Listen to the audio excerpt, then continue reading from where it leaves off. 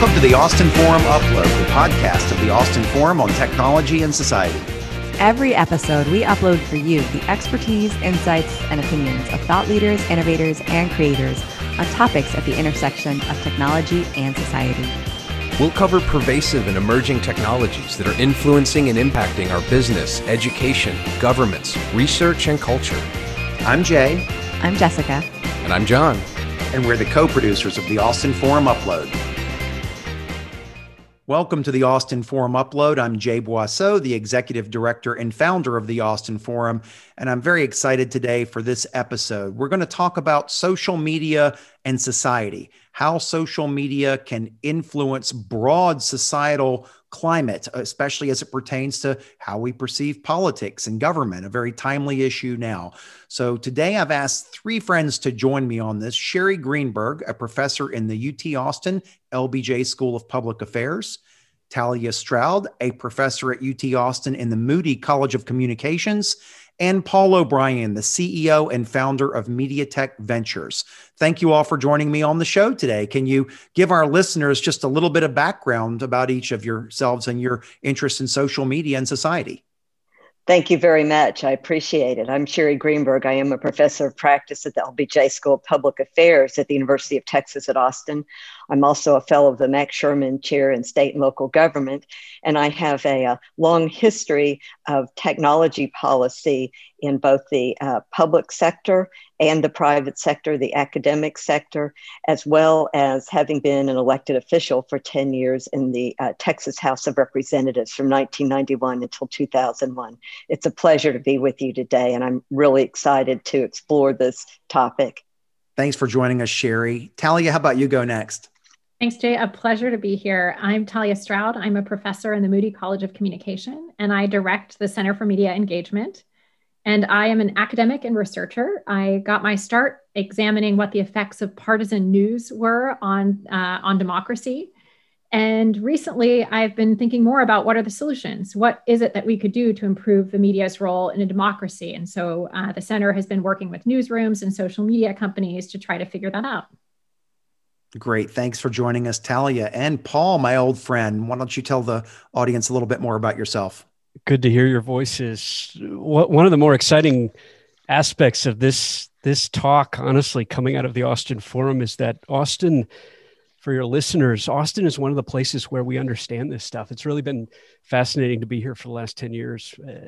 I come from Silicon Valley, frankly, so I'm one of those folks with some of those battle scars. I've been involved with Yahoo directly. I got in some trouble when I worked at HP and Facebook emerged. And so I've got some of the early days perspective on how this stuff works. And Austin's just a fantastic place for this because there's so much media and technology talent here that we're building MediaTek Ventures and love exploring what's going on in social media and the implications of this. So looking forward to our discussion.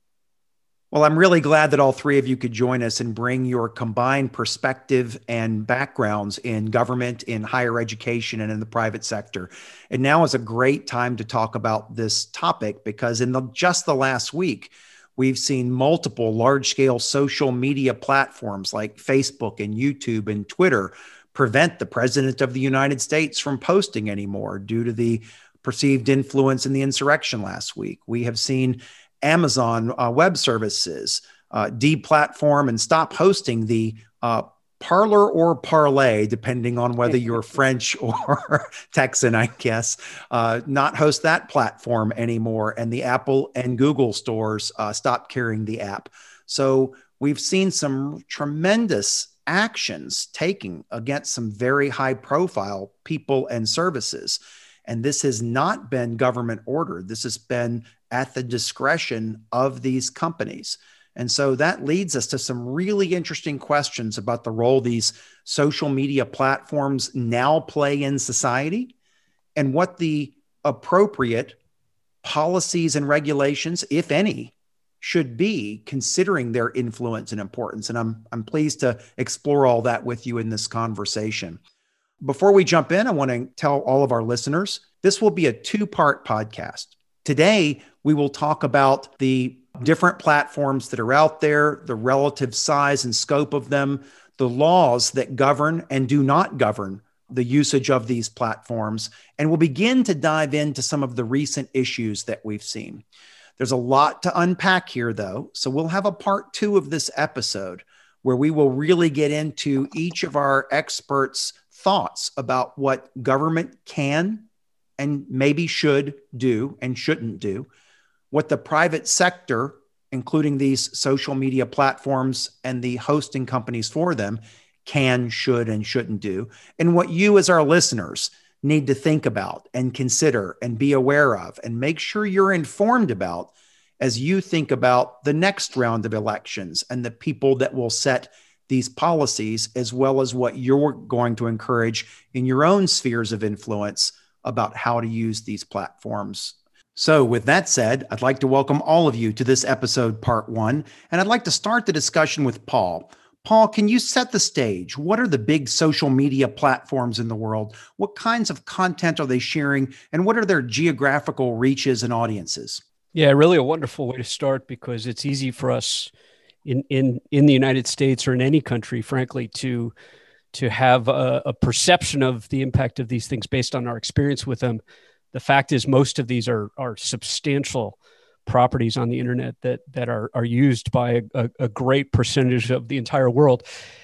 At the very top are companies that are obvious to you, I'm sure: Facebook, YouTube, and Twitter. YouTube, by the way, videos, all eclipsing easily 2 billion, 3 billion people on those websites. I mean, imagine that there are 6 or 7 billion people in the world.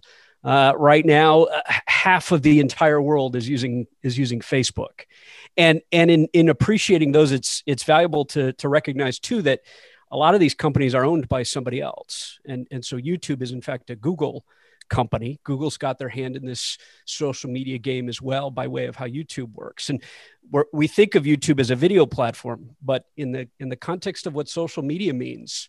People chat, people discuss, people share information, people publish content on YouTube. So it certainly fits in the same wheelhouse as the rest of these experiences. Down from there a little bit, we have things like what are called WhatsApp. WhatsApp is more of a chat experience or a messaging experience. And then we've got one that most people aren't aware of in the United States called Wexin. And we're not aware of it because Wexin's out of China. Our 5th largest social media platform in the world is out of China. It's owned by a company called Tencent, which is a name you might recognize. And it is amongst all of those at the top, the fastest growing. And that's rather important to appreciate because the rest of the world is coming online fast, which means that a lot of the adoption of social media is already existing in the US. We're going to see a lot more emergence of users and customers and businesses on these platforms in other countries, particularly China and India. And then Instagram, photo platform that you might be familiar with as such. Instagram is considered the next at about 1.3 billion. And that, by the way, is owned by Facebook. So that gives us a couple with Facebook at the top. Just below that, and just a few more to maybe mention that are important, just below that is one called TikTok, which of course is very familiar to people who are younger and getting a lot of media attention lately.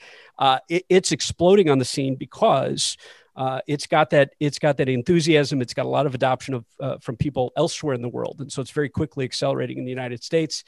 It's owned by way of China, as well as the next largest. It's called QQ, also owned by Tencent. So that's 3 now, up there at the top, along with a lot of what's been built in the United States by way of Silicon Valley.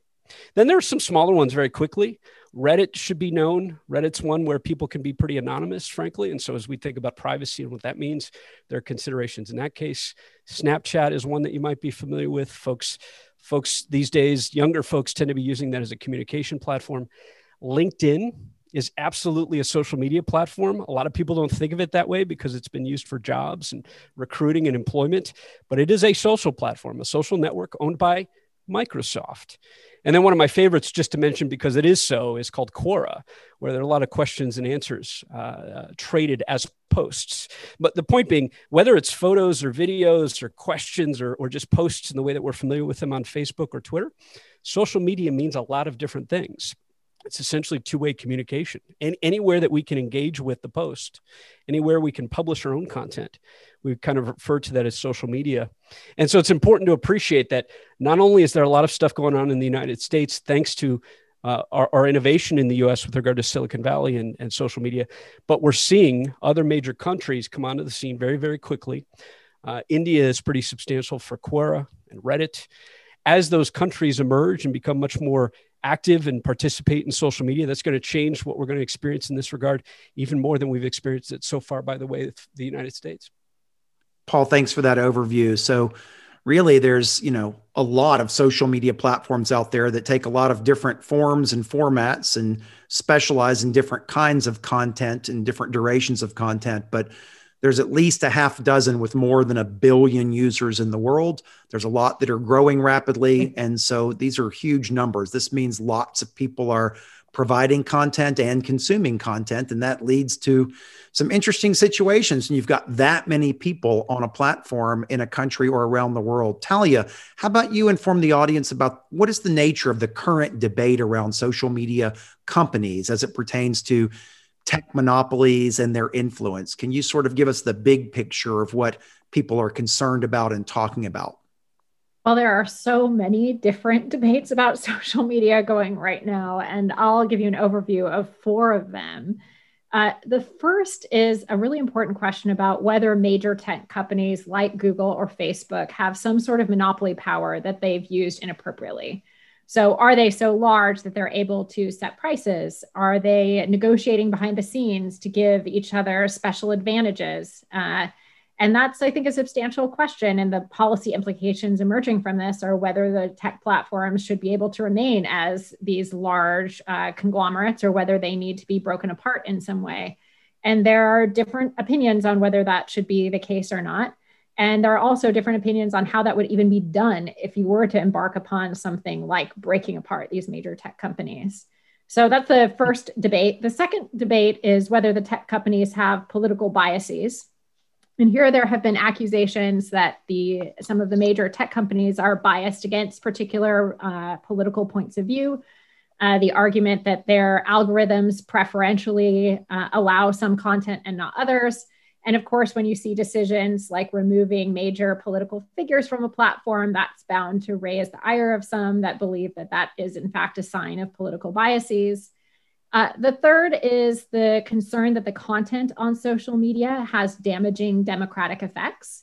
And this includes the transmission of lots of misinformation and making it possible for that to circulate quickly and widely. This is concerns about other content that have polarizing effects and concerns, frankly, about whether these media themselves have implications for our well-being. Is it the case that we spend so much time and we're so addicted to these platforms that it can have negative effects on what we think about the world in which we live? And then the fourth and final one, an interesting one, which is, should the platforms have some sort of responsibility to make their data available?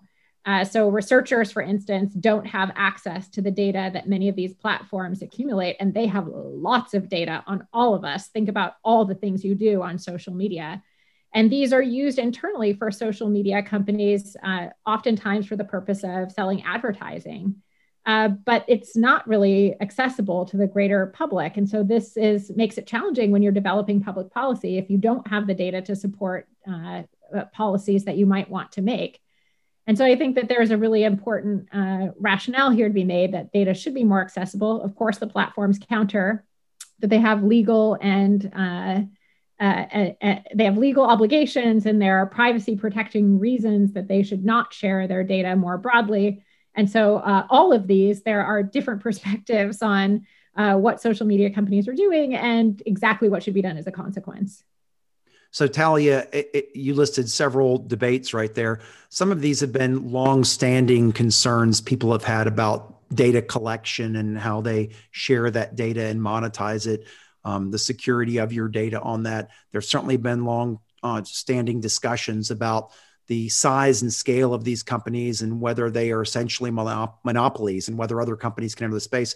But you mentioned a couple in there that are really relevant for today's topic, and that's the debates around the role they play in politics and the political climate of the country. And I really want to delve into that because we've heard a lot about, does this violate free speech? Is this appropriate? Should there be legislation about X or Y or Z? And so, in the interest of setting the foundation for this discussion, Sherry, can you tell us a little bit about what actually is free speech in the First Amendment, and what is Section 230 in the Communications Decency Act? Can you inform our listeners about what really are the current legal precedents and policies? What do they cover and what do they not cover? Sure, Jay, happy to do that. And this may seem arcane, but we have seen a lot of changes in social media use. Back in 2011, I started doing research for Congressional Research Service with a grant I had on use of social media by members of Congress. And I spent about 6 years doing that type of research. And I can tell you that it has changed a lot. Paul talked about all the different platforms, and we've seen many different uses now. And so as of late, we have asked about the First Amendment to the Constitution. Congress shall make no law respecting an establishment of religion or prohibiting the free exercise thereof, or abridging the freedom of speech or of the press, or the right of the people peaceably to assemble and to petition the government for a redress of grievances. However, here we are not speaking of the government, right? We are speaking of the private sector. There are certain categories of speech, even if you are talking about the government, that are not protected by the First Amendment. And there are precedences that we have seen with the Supreme Court. And typically those deal with disturbing the peace, loudspeakers at night in a residential neighborhood, or that incites imminent unlawful action, or child pornography. These are the ones that we think of typically. But these tech companies have not violated the Constitution. They have not violated the First Amendment by removing users from their platforms, even the President of the United States, because these are private companies. This is not the government. And the First Amendment to the Constitution protects speech from government censorship, and these are actions of private businesses. So I think that is something that is very important for people to understand, the difference between government actions and the difference here with private companies and the actions that they can take. So Sherry, thanks for clarifying that, because, anytime someone who feels that their voice isn't being heard, that we often hear claims of suppression of freedom of speech and such, but it's a legal, the First Amendment prevents the government from squelching freedom of expression. And even that has exceptions, as you said, for child pornography, disturbance of the peace, things like that. So can you tell us a little bit about Section 230? That's been in the news as well. And that's been a partisan issue, although both parties seem to have different problems with Section 230 of the Communications Decency Act. So can you inform everybody what that actually is? Absolutely, Jay, and you're correct. Lots of people have problems and different problems with Section 230 of the Communications Decency Act. That is a 1996 law, and it states, no provider or user of an interactive computer service shall be treated as the publisher or speaker of any information provided by another information content provider. And so what does that mean? That means that this is different than newspapers, right? Social media platforms like Facebook and Twitter, they have protections that newspapers and other publishers do not under the Communications Decency Act. And so that is really important to understand. The Congressional Research Service, which is an arm of Congress, in fact, has looked into this, and in March 27th of 2019 published a report that in fact stated, currently federal law does not offer much recourse for social media users who seek to challenge a social media provider's decision about whether and how to present a user's content. And this is, of course, specifically on point to what we're talking about now, where you have Twitter and Facebook removing people from their platforms. And that is something that is allowed by this 1996 law that we speak of as Section 230 of the Communications Decency Act. And so what we've got here is a First Amendment that enables freedom of speech, and then Section 230 of the Communications Decency Act that ensures these social media platforms will not be held accountable for the things that are said on their platforms by people participating. And I think there's no question that Section 230 enabled these platforms to scale out to the kinds of numbers Paul shared with us earlier. Without that Section 230, we would not have these global social media platforms in all likelihood. Jay, I think that is certainly a big topic of discussion, and one that the social media platforms, who were very much, of course, in favor of Section 230, argued, and that they would say that the business model did not work without it. And if we did not have Section 230, what would that mean for startups? So putting all this together, you've got these very large platforms that are not violating any laws, that have been actually protected by law and allowed to grow. So their incentives haven't their incentives been aligned with letting people say whatever they want in return for getting more and more users, which makes them more and more advertising revenue? One of the challenges that I look forward to discussing on this show and our next, that it's important for people to appreciate is the point that was just made, that this protection resulted in a lot of growth for startups, that in the early stage for small businesses, because we keep referring to the how big these are, but keep in mind, Section 230 applies to everything online. And so one of the challenges we have to weigh as we think about this is that there are a lot of small social media platforms. There are a lot of small businesses that have social media platforms. This protection applies to them just as much. And when we contrast and compare the fact that it applies to the small as well as the large, then we have to weigh the fact that the large ones are protected by Section 230. And in the United States, we have First Amendment protections. But most of the users on these very large ones aren't in the United States, and certainly don't necessarily care what our laws and regulations are here. That what happens when folks in another country get on these platforms, right? Who's responsible for regulation or oversight in those cases? These are really, really challenging questions that are going to weigh on us for the coming decade, to be sure. When Section 230 came out, it was largely quoted as the most important piece of legal protection in technology. And it's because it enabled a lot of small companies, small websites, to be safe from the liability of having other people saying things on their platform.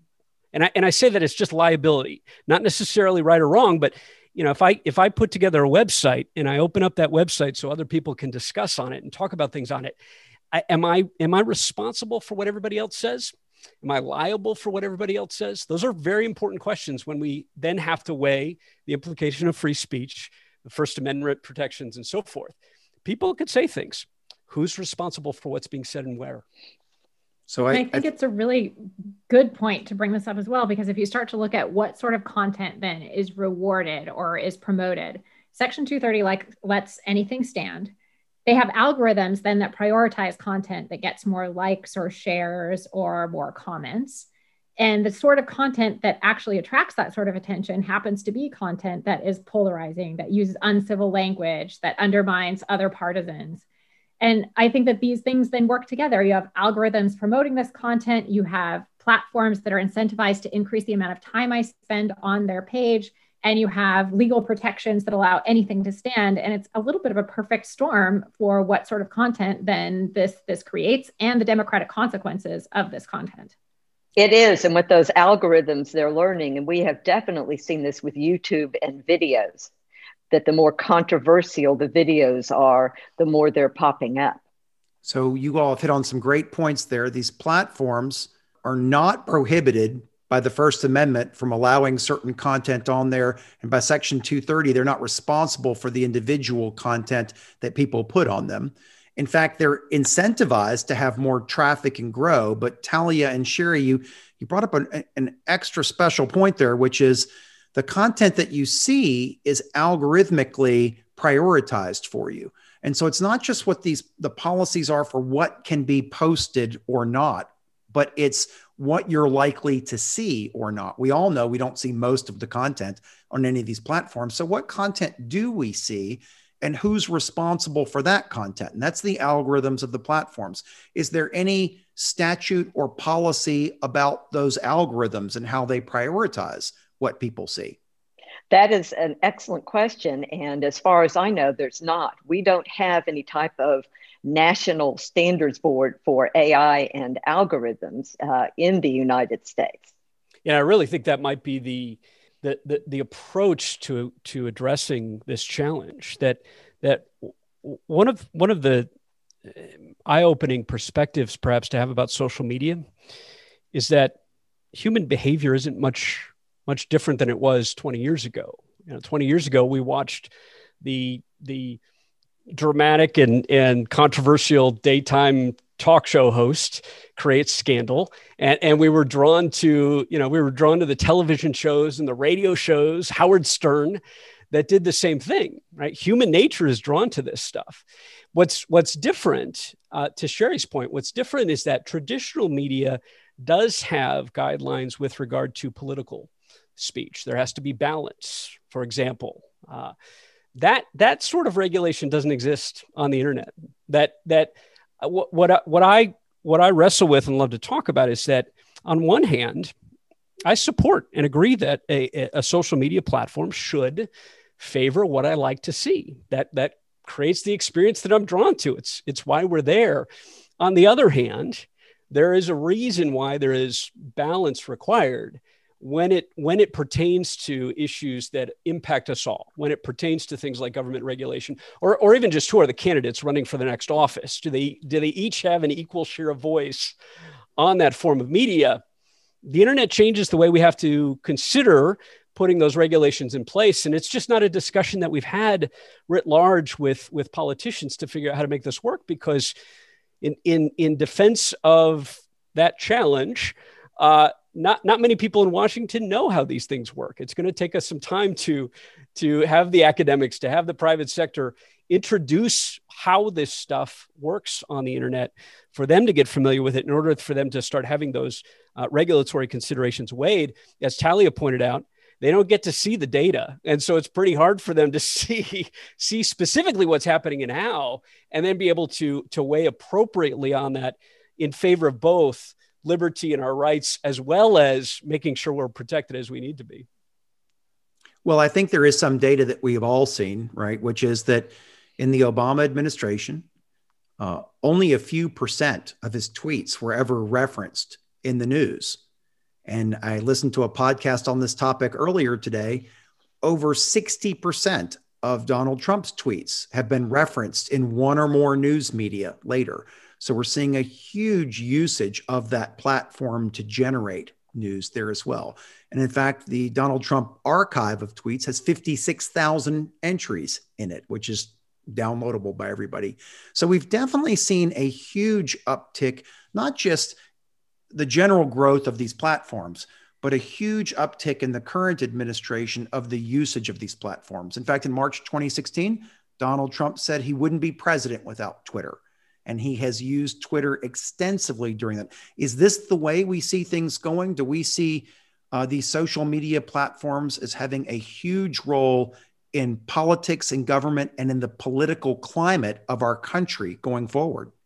So, Jay, I want to talk a little bit about controversy, because in some ways it's back to the futures with the muckrackers. We have always known that controversy sells, right? And whether it was newspapers or radio or TV, anyone who has been in the public sphere, been in campaigns, been in elected office or policy, or just an observer, knows that controversy sells. But what we're seeing now is this proliferation, right, of channels, of platforms with controversy at an exponential rate of growth, I think.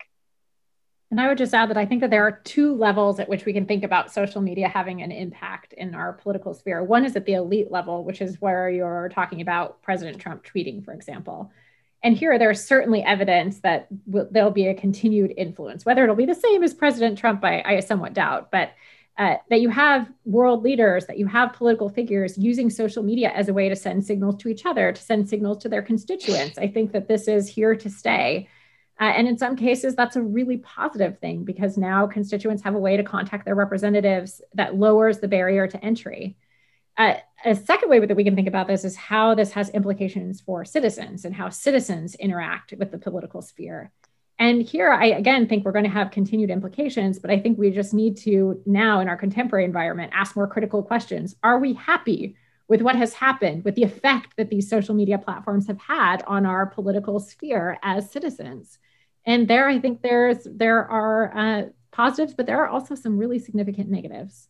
And Talia, I think you ask an excellent question, because if I go back to 2011, when I was analyzing several months of tweets and posts by members of Congress on their actual congressional Facebook and Twitter accounts and, coding them, there were posts and tweets about, yes, this is how I feel about a certain policy, or I'm going to be in my district, or I'm going to be on TV. But what I have noticed since then is a very different kind of discourse. And I think you ask a really important question there. Depending on your political perspective, or rather your political perspective aside, Jay, you touched on something too that I don't think most people realize, and it's that the Obama administration was also pretty well known for their success because of their understanding of social media. Now, obviously, and this is my point, obviously Obama and Trump's approach to social media is drastically different, and I'm not picking a side. We're not here to have that conversation. But is social media with us pervasively, permanently in politics? Yes, it is. And we've seen that not just with the Trump administration. We've seen it previously. What was talked about 10 years ago, 15 years ago in political circles was the fact that this medium is critical now to winning an election. That Obama really rallied people in a good way as he approached the presidency. Trump took it in a different direction.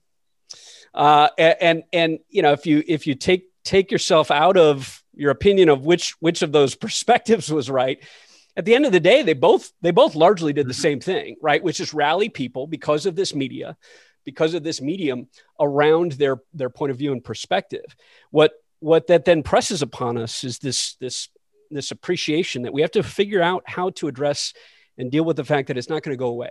And while the next administration may not be as controversial in any regard, the one after that may be, or a congressperson may be just as outgoing, or your governor may figure out that they can create just as much attention by way of this media. One of the reasons it's become so pervasive, thanks to Trump, is almost not as much so given his administration or his approach, but it has a lot to do with the fact that traditional media has caught on. Traditional press has figured out that if they pay attention to Facebook, if they pay attention to Twitter, they can get those gotcha comments, they can get those gotcha tweets and sensationalize them and get a lot of attention on their own forms of media and their own publisher brands. And so that's not going to go away. The Wall Street Journal and the New York Times and Vox Media and all these other traditional media companies are interwoven with social media as well.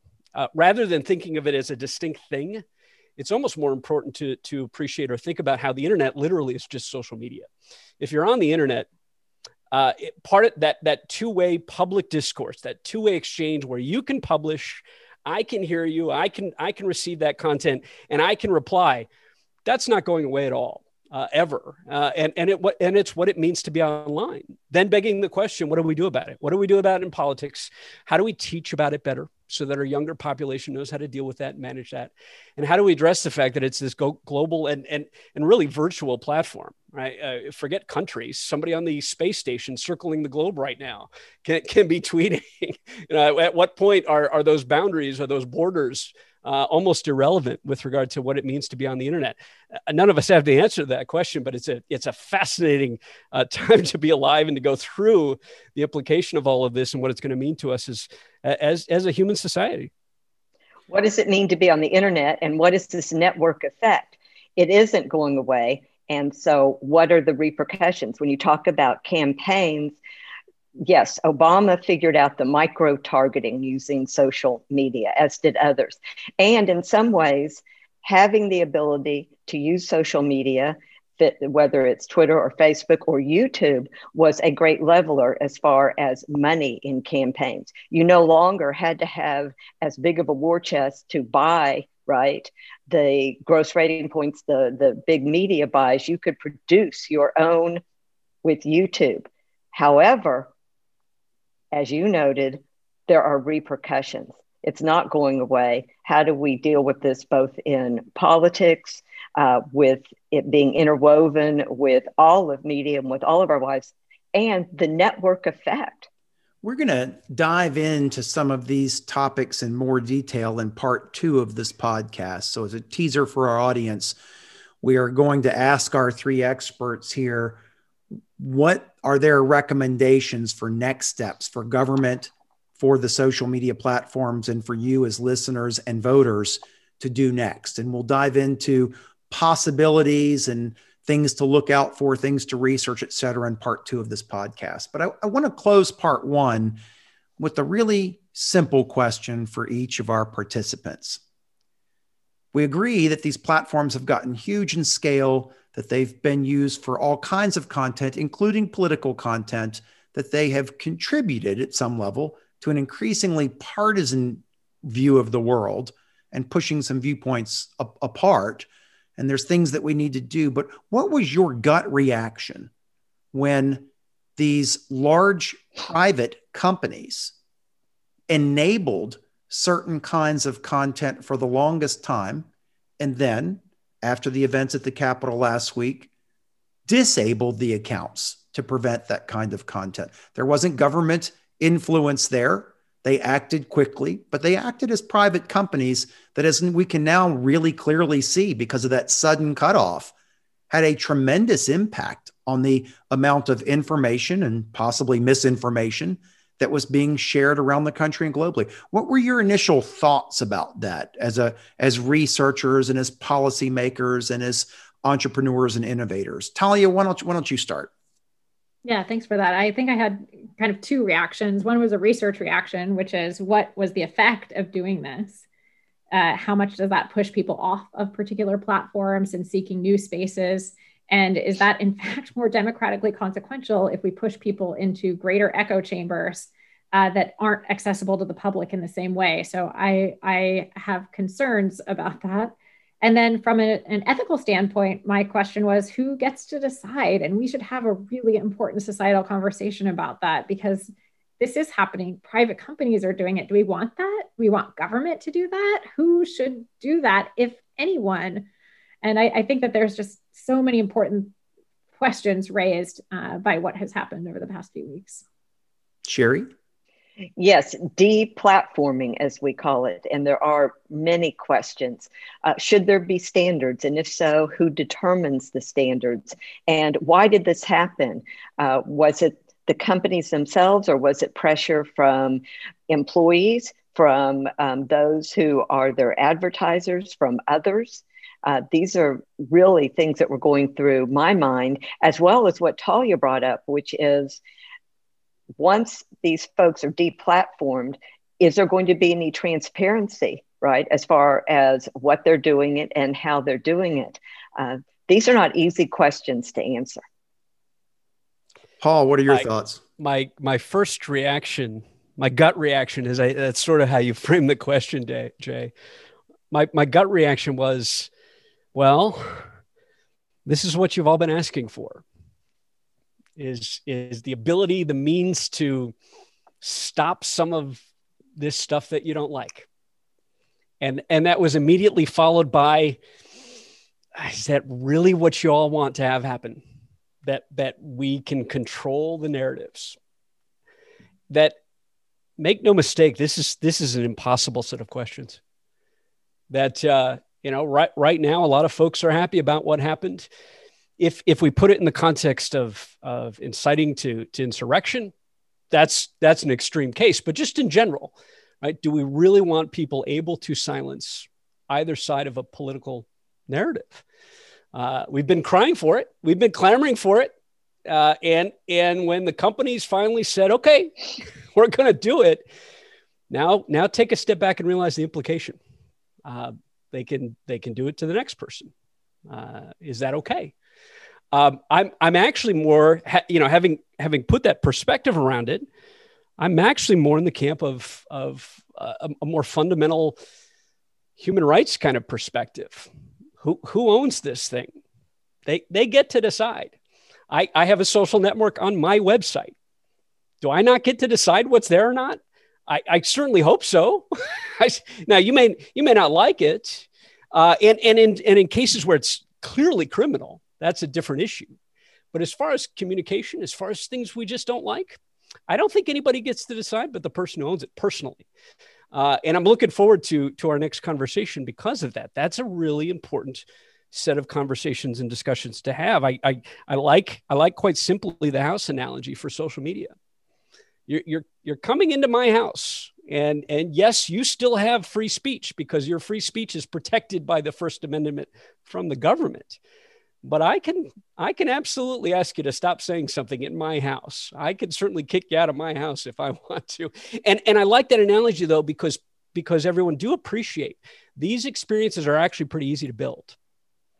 That they're not going away, not because Facebook isn't going away. That's not the point that at least I'm not making. That it's really easy to start your own social network. It's really inexpensive to build these, that there are actually hundreds of thousands of them. And so as we put regulations or constraints in certain circumstances upon some, we can be rest assured that others will emerge. That it's really a question for human society, for humanity, of what we do about it rather than how we control it, because it's rather hard to control a genie that's been let out of the bottle. This is a new reality of the internet, and we're a part of it.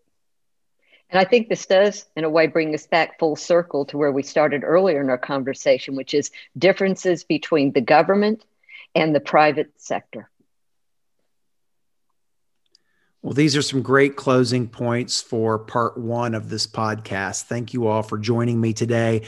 I really look forward to part two, where we'll dive into what are the next steps? What do we need to learn? What do we need to research? What actions, if any, do we need to take? What do we need to continue thinking about? What do we need to do to make sure these platforms have the greatest potential good, are not limited in unfair ways, but are also still protecting all of our rights and protecting our society and country? So that's no answers today, but I'm going to ask you next week for at least your initial thoughts on that. And I want to encourage the listeners, if you've got questions or things to consider before we record the next podcast, please send us email at info@austinforum.org. And I will share that with our participants for their consideration for part two of this podcast, which we'll record in about a week. So thank you very much for your time today, Talia and Sherry and Paul. And I look forward to talking to you in about a week as we talk about next steps. Thanks for having us. Thank you. Appreciate the conversation. Thanks for listening to the Austin Forum Upload. You can listen to additional episodes and check out a schedule of our monthly in-person events at austinforum.org.